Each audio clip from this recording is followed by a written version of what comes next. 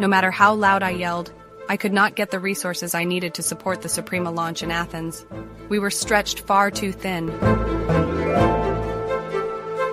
And that was Bob Curtis from ChassisCo, the same ChassisCo that had pulled off a seamless launch for the 1997 Suprema and the 1999 Responsa. What changed? Let's rewind. Welcome back, friends. This is Rachel Morgan, and you're listening to Date My Supplier, the SRM podcast. This episode, we delve deeper into the Toyota chassis saga, peering into the challenging world of ChassisCo.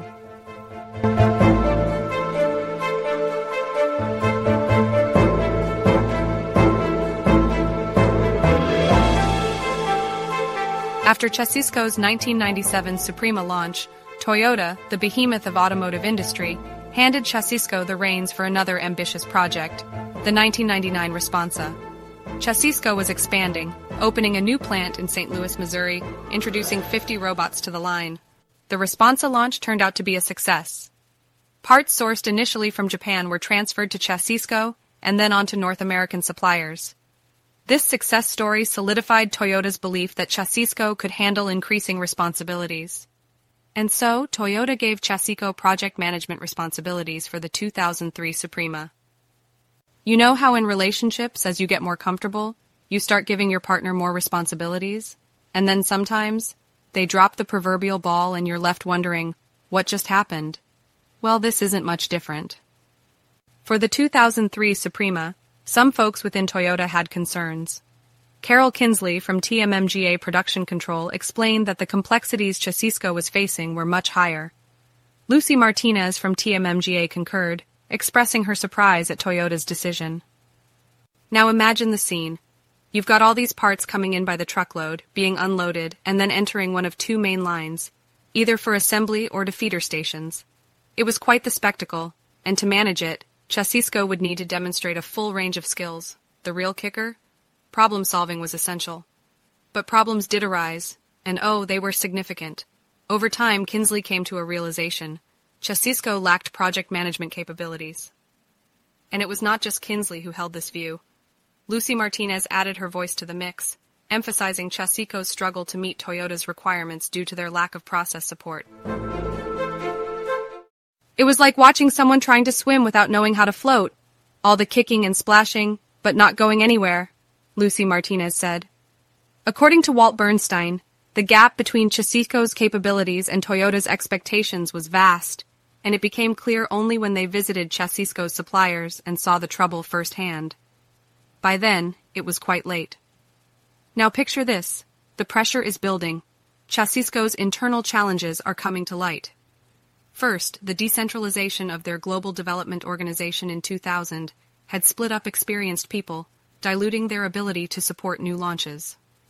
Second, ChassisCo was juggling an unprecedented number of new launches for a wide range of customers globally. And that's when Carol Kinsley turned to Walt Bernstein and said, Toyota stringently follows a communications policy of bad news first. We want to identify problems early in the process, but the problems in the second tier had not been made visible to us. We discovered them much too late. But why the concern, you ask? Well, the 2003 Suprema's rear suspension cradle was more complex, and it involved managing multiple second-tier suppliers and logistics. Carol Kinsley, then in TMMGA Production Control, shared her apprehension. I assumed ChassisCo would have competence in project management, and I treated them that way. But over time I realized they did not have this capacity. They had no system for tracking parts.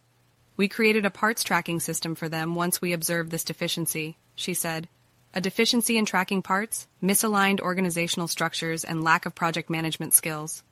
Imagine a sports team with star players but no game plan.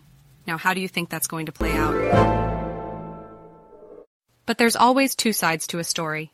Now, let's switch gears for a moment and look at things from ChassisCo's perspective. John Roach, ChassisCo's Global Director of Manufacturing Engineering, shared his point of view, saying that, given the successful launches of the 1997 Suprema and the 1999 Responsa, Toyota assumed that we could handle even more responsibility for the 2003 Suprema launch. What they did not see, however, were two forces internal to ChassisCo that hurt us significantly in the 2003 Suprema launch. Those forces were the decentralization of ChassisCo's global development organization and an unprecedented number of new launches across the globe. A company stretched too thin, struggling to juggle its multiple commitments. What's more, add into the mix aggressive pricing targets set by Toyota, which led to accepting low bids from parts suppliers. Now, who was at fault here? Did ChassisCo bite off more than it could chew, or did Toyota underestimate the challenges of the project?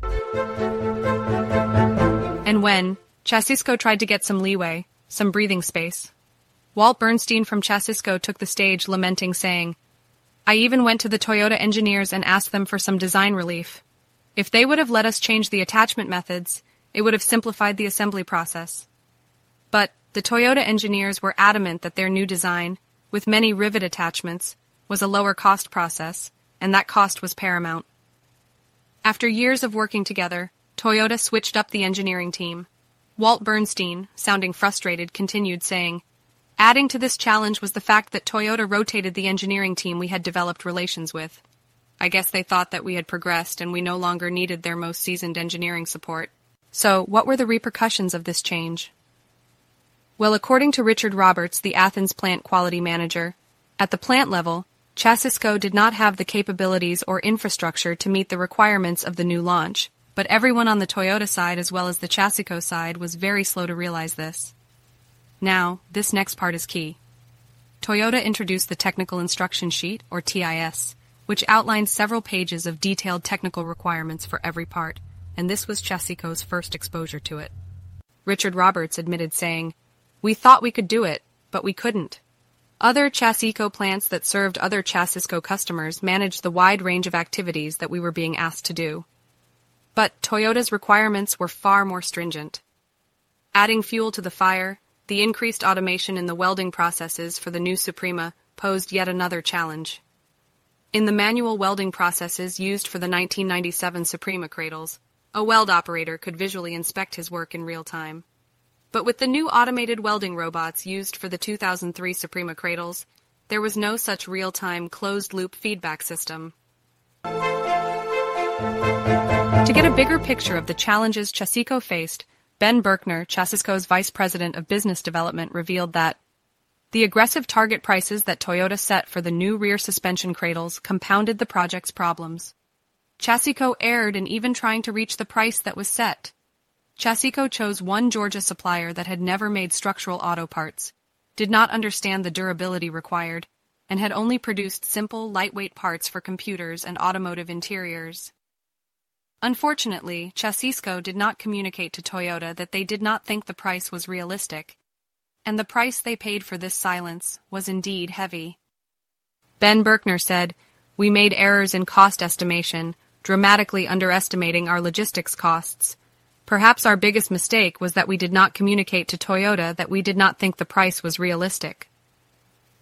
Walt Bernstein spent the entire summer of 2003 traveling to ChassisCo suppliers in the Midwest, trying to set up and debug the stamping processes for the parts to be sent to Athens. Core to the practice of TPS was Genchi Genbutsu, or go to the source and see things yourself. However, ChassisCo had not visited its suppliers. But despite all odds, the Suprema launched on time in September of 2003, albeit with barely 60% of the target production rate. The first year of Suprema production was a tough one. Scrap rates were high, parts quality was poor, and parts inventories were subjected to a great deal of inspection. Employees put in a great deal of overtime, and the stress was palpable. According to Walt Bernstein, the first year of Suprema production was extremely stressful for all involved. In today's takeaway segment, we delve deep into the case study of Toyota's challenging journey with ChassisCo during the launch of the 2003 Suprema for lessons learned. So, grab your notebooks, and let's dive into the analysis. The Toyota-ChassisCo partnership during the 2003 Suprema launch presents us with a fascinating case study in supplier relationship management, SRM. This case highlights several crucial aspects that can make or break a supplier relationship, particularly during complex and high-stakes projects. First and foremost, the issue of aligning expectations and capabilities comes to the forefront. Toyota believed that ChassisCo had the necessary project management skills and resources to handle the increased responsibilities of the 2003 Suprema launch. However, as the project progressed, it became clear that ChassisCo was ill-equipped to meet Toyota's stringent requirements, lacking essential systems and processes for tracking parts, project management, and problem-solving. This misalignment between Toyota's expectations and ChassisCo's capabilities illustrates the importance of thorough evaluation and communication when assigning responsibilities to suppliers.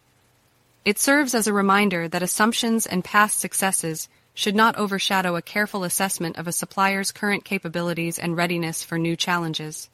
Next, the case study highlights the significance of effective communication and collaboration between the buyer and supplier. ChassisCo's struggles in meeting the technical requirements outlined in the Technical Instruction Sheet, TIS, reveal the need for clearer communication channels and a shared understanding of expectations. Toyota's stringent communications policy of bad news first aims to identify problems early in the process, but the lack of visibility into ChassisCo's second-tier challenges points to communication gaps that hindered timely problem-solving. Furthermore, the case study underscores the importance of supply chain visibility and supplier auditing. ChassisCo's lack of visits to its suppliers, limited skilled resources for auditing, and a failure to practice genshi genbutsu, going to the source, resulted in discovering significant problems too late in the process. Effective supply chain management requires a proactive approach, ensuring regular audits, and maintaining a robust system of checks and balances. Another key lesson from this case study is the impact of pricing pressures on supplier performance. For example, ChassisCo's decision to accept low bids from parts suppliers, coupled with underestimating logistics costs. This decision had severe implications for parts quality and delivery frequency. This highlights the delicate balance between cost optimization and maintaining quality standards in supplier relationships. Suppliers should have the freedom to express concerns about unrealistic pricing targets to avoid compromising quality and delivery performance. Lastly, the case study emphasizes the role of executive sponsorship in supplier relationships. The absence of strong executive support within ChassisCo led to resource constraints and insufficient processes for problem resolution. A dedicated executive sponsor could have driven the necessary changes, ensured adequate staffing, and provided the necessary authority to address issues promptly. In conclusion, the Toyota-ChassisCo case study during the 2003 Suprema launch offers valuable insights into supplier relationship management. It highlights the importance of aligning expectations and capabilities, effective communication and collaboration, supply chain visibility, pricing considerations, and the need for strong executive sponsorship. By learning from these lessons, organizations can cultivate robust and successful supplier relationships, ultimately leading to better outcomes and sustained business success. Remember, the key to successful supplier relationships lies in continuous learning and improvement.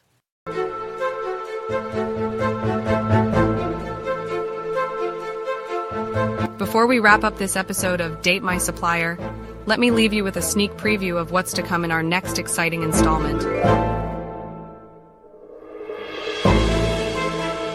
We dive into the captivating ecosystem of the world's most innovative company, Apple. We'll be exploring the critical role of the executive sponsor in supplier relationships. The brilliant executive sponsor behind Apple's groundbreaking partnership with their key suppliers. Together, they embarked on a journey filled with challenges, triumphs, and unexpected twists. What can I say? It's complicated.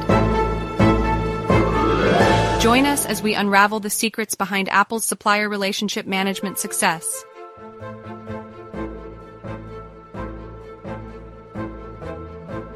So be sure to tune in next time for an episode that will leave you on the edge of your seat. This is Rachel Morgan, signing off for now. Stay curious and keep those supplier relationships thriving. If you enjoyed today's episode and want to stay updated on the latest news about our upcoming series, make sure to follow Date My Supplier podcasts on LinkedIn and Twitter.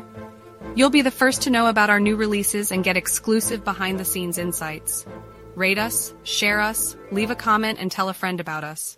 Or simply get in touch with the producer of the show, Simba, on LinkedIn. Grab a copy of his masterpiece, the SRM Handbook, Date My Supplier on Takealot and Amazon worldwide.